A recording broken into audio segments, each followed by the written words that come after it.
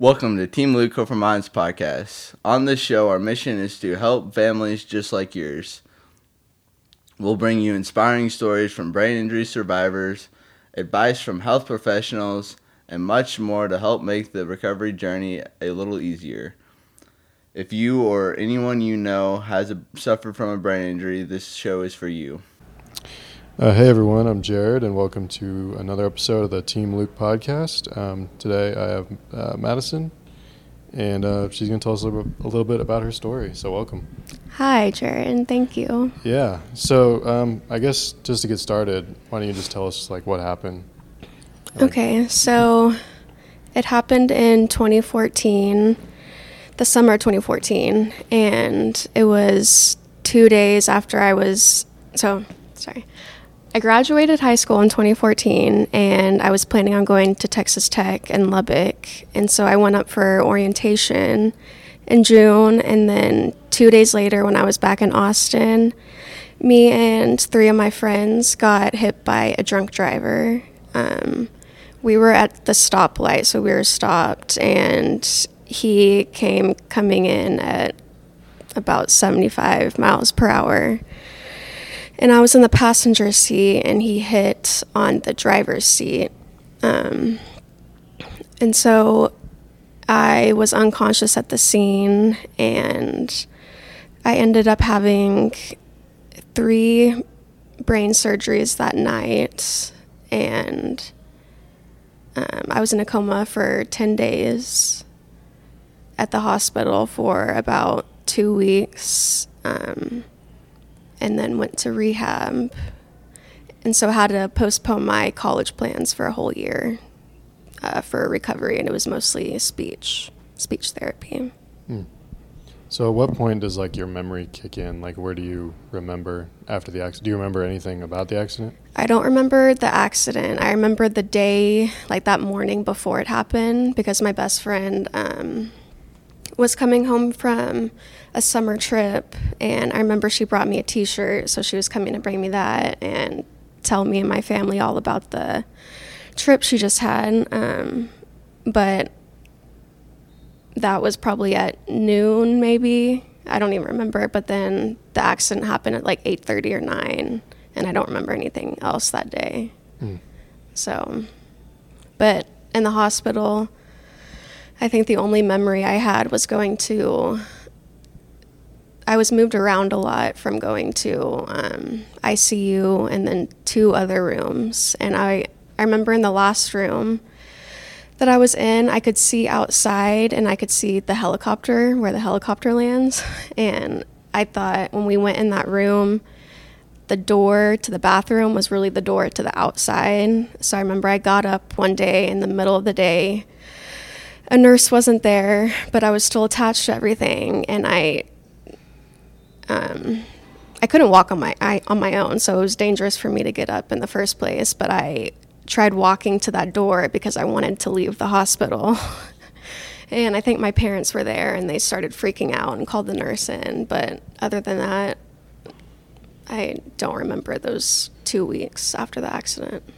So it kind of kicks in right around the beginning of rehab? Or? The beginning of rehab, yeah. Okay. That's when I start remembering everything. Were you aware of what had happened? I don't exactly remember. I think the nurses and my family would ask me, do you know where you are? Do you remember what happened? And I think I got the hang of it. Yeah, I'm in the hospital. I was in an accident. But I don't remember the point when someone told me exactly what had happened. So I don't know.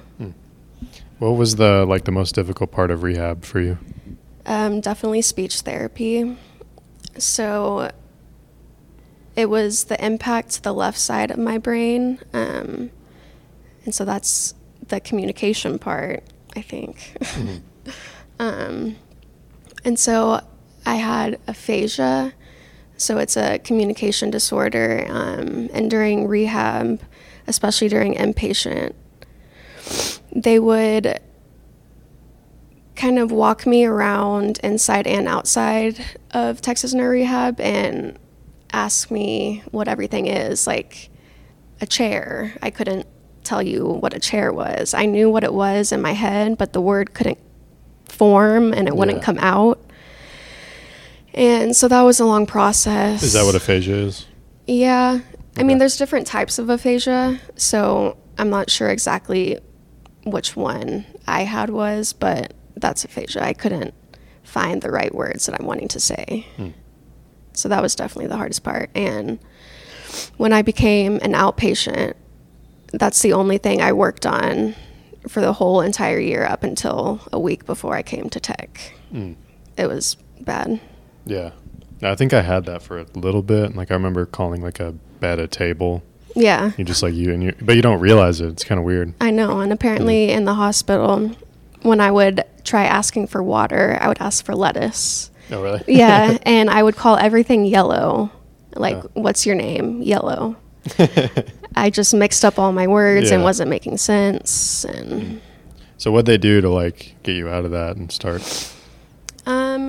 So at the beginning at TNR, when I was an outpatient, my speech therapist would have pictures on her computer screen. It would be like a tree or an apple, and I would have to type out what it said.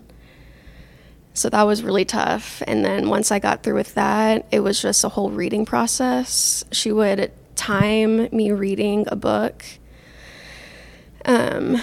And that still affects me today because I still don't have the reading capacity or speed that I did before the accident. So that's still one of my biggest problems. And when I see big words, that's what really gets me, especially now when I'm taking a science course. It's really, I have to break up the word and sound it out before I can actually say it. So that was definitely the hardest part. Yeah. So what are some of the things you're working on now? You're working through now. What are some of the symptoms you're still dealing with? Pretty much just the reading. That's why right now I'm only taking 2 courses. I don't want to overwork myself because I know my freshman year I got really, really stressed out and would call my parents all the time crying because I couldn't study or I knew I failed a test. And so that's the hardest part. I just have to take things slow, and I think my memory is getting better because that's something I also struggled with. But like when I'm learning specific things for a course, it's easy for me to find ways to remember. I just have to make associations between things. So that helps. Yeah. So what are your goals now? What are you studying towards? And how has the injury impacted those goals? So before the accident, I had no idea what I wanted to do. When I was first coming to Tech, I didn't know, and so my dad recommended business because that's what he did. He's like, I think you'd be really good at it. You enjoy math in high school. But after the accident and seeing how other people handle recovery, I think that's what led me to occupational therapy. That's what I'm hoping to do now. So I'm taking courses to get to the point where I can apply to occupational therapy programs. When I was in therapy, occupational therapy wasn't a huge need for me, but I think it's a really cool job because you just get to help people be their normal selves and do everyday activities on their own, and so they don't have to ask for someone's help. Because I remember back at home, my mom put labels on everything in the kitchen because I couldn't tell you what a fork was or a microwave was, and so for that I would have to read and remember what things were. And so that's just kind of an everyday activity that you need to do on your own. And I think occupational therapy helps the most with that. Texas Neuro Rehab, so that's in Austin? It's in Austin. Okay, so you were at home and you were able to... Okay. That was a year, you said? I was inpatient for, I think, 2.5, 3 weeks. And then outpatient up until I came to Tech. So yeah, a whole year of outpatient. And it was all speech? And then, wow. Yeah, I started outpatient with OT and PT as well, but I think that only lasted a few weeks or a month. But it was, I guess, since my left side was mostly impacted, that's why I needed speech therapy so bad, and that's what we worked on the whole entire year. How did I've interviewed a few, like, kids and their moms. Like, how did your family deal with the injury? I knew they took it very hard at the beginning, and when I asked them about it, they're like, honestly, I can't remember. Like, all of that is a blur because it was such a stressful time for them, but they helped so much. I was in the hospital that my mom worked at the time, which is now the Del Seton at UT.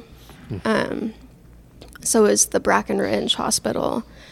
And since my mom worked there, she knew pretty much all of the doctors. So she became close with my neurosurgeon, who was Dr. Rose. And instead of having to go home every night or sleep on the chairs in my hospital room, they had a way to have their own room where they could sleep on a bed. And so while they slept at night, my brother and my cousin would do kind of the night shift of watching me. So yeah, they would take turns, and all my family would come and visit, and they helped a lot. Did the people at Bowie, did they do anything, or? I know a lot of people came to the hospital when it happened, but I don't remember if any of them came to see me, because I just don't remember that. But I know they came to see my other friends, that were in the accident. The Rachel, who was in the driver's seat, she had a lot of broken bones, so it was me and her that were impacted the most. And then the two girls in the back seat, Julia, she was wearing her seatbelt, so she wasn't impacted, but she remembers the whole thing. So she had really bad PTSD afterwards. And then my other friend wasn't wearing her seatbelt in the back, so she had, I don't know exactly what happened to her neck, but she had to wear a neck brace too, just like I did. And so that was kind of a recovery process for her too. But yeah, everyone kind of helped out and stood by our side. Mm-hmm. So how did you get involved with Team Luke? So Rhonda, she was saying that, because I know she had a program. Who was her program for in Austin? Was it J.D. Yeah. Hartman? Yeah. It was that. So she was familiar with TNR, where I had rehab, and she came to one of the support groups, and that's when I remember meeting her. And so when I came to Tech, she thought it was a good idea to introduce me into the Team Luke because of Luke's damage or an accident. And so they kind of got me connected, and I like being a part of it because I like seeing Luke's progress, and his dad is like very, very involved in everything Luke, trying to get him better and trying to help others in the same situation. So I want to do the same. I want to know of other individuals that are going through the same type of thing that I did. I think it's a really cool thing. Yeah, just to give back and help. That's kind of my reasoning. It's like I can either move on or kind of give back and help these kids. Help others. Mm-hmm. So there's a final question we ask everyone, and it's like, what are your top 3 recommendations for anyone that is either going through a brain injury or maybe their families? Like, what would you recommend for them? Think positive. I definitely had moments where I never thought I would recover fully and didn't think I would be able to go to college. So definitely when it gets hard, you just have to remain positive and see the light in things. Another one is always thank those that were supporting you, like your family. I know it was a hard process for all of my family members, but you have to remain close and take their support and their help. And then third one.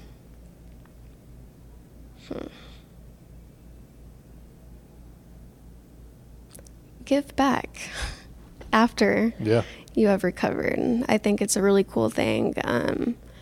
I went to go visit the hospital I was at, and I saw some patients that had brain injuries, and I would go talk to their family members that were with them to tell them my story and explain how I got through it and how their child or whatever could get to that point too, and just to help them through the process. Yeah, I'm sure seeing them progress too is like super gratifying. It is. Awesome. Well, thank you so much. Thank you. Yeah. Thank you for listening to Team Luke Hope for Minds podcast. If you want to learn more, check out our website, teamlukehopeforminds.org, or follow us on Facebook, Instagram, or Twitter. See y'all next time.